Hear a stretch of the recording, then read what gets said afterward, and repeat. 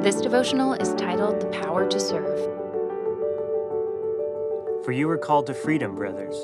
Only do not use your freedom as an opportunity for the flesh, but through love serve one another. Galatians 5:13. Each of us has been granted a unique set of passions and abilities. We can feel it in the recesses of our soul. And we can also sense we are meant to use these gifts for something important. We have a longing for greatness, a capacity to do good. Like the superheroes in the movies, we have talent that's eager and ready for action. The temptation is to use this power for selfish gain. As Uncle Ben tells Spider-Man, with great power comes great responsibility.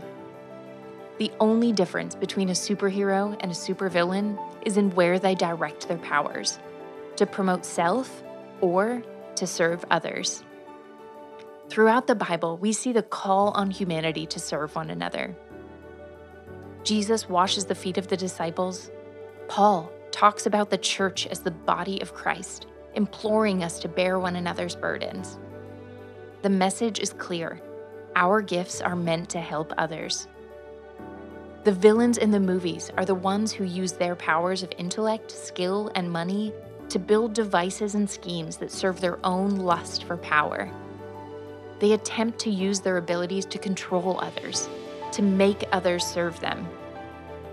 Heroes, on the other hand, see that their power is a responsibility. It is an equipping towards serving others, meant for the edification of the community as a whole. Our unique passion and ability are vehicles of tremendous power. God has granted us the awesome responsibility to choose how to use them. Ponder today, since serving others is the best use of our power, it is not only best for others, but it is the best way to utilize our abilities for our own best self-interest.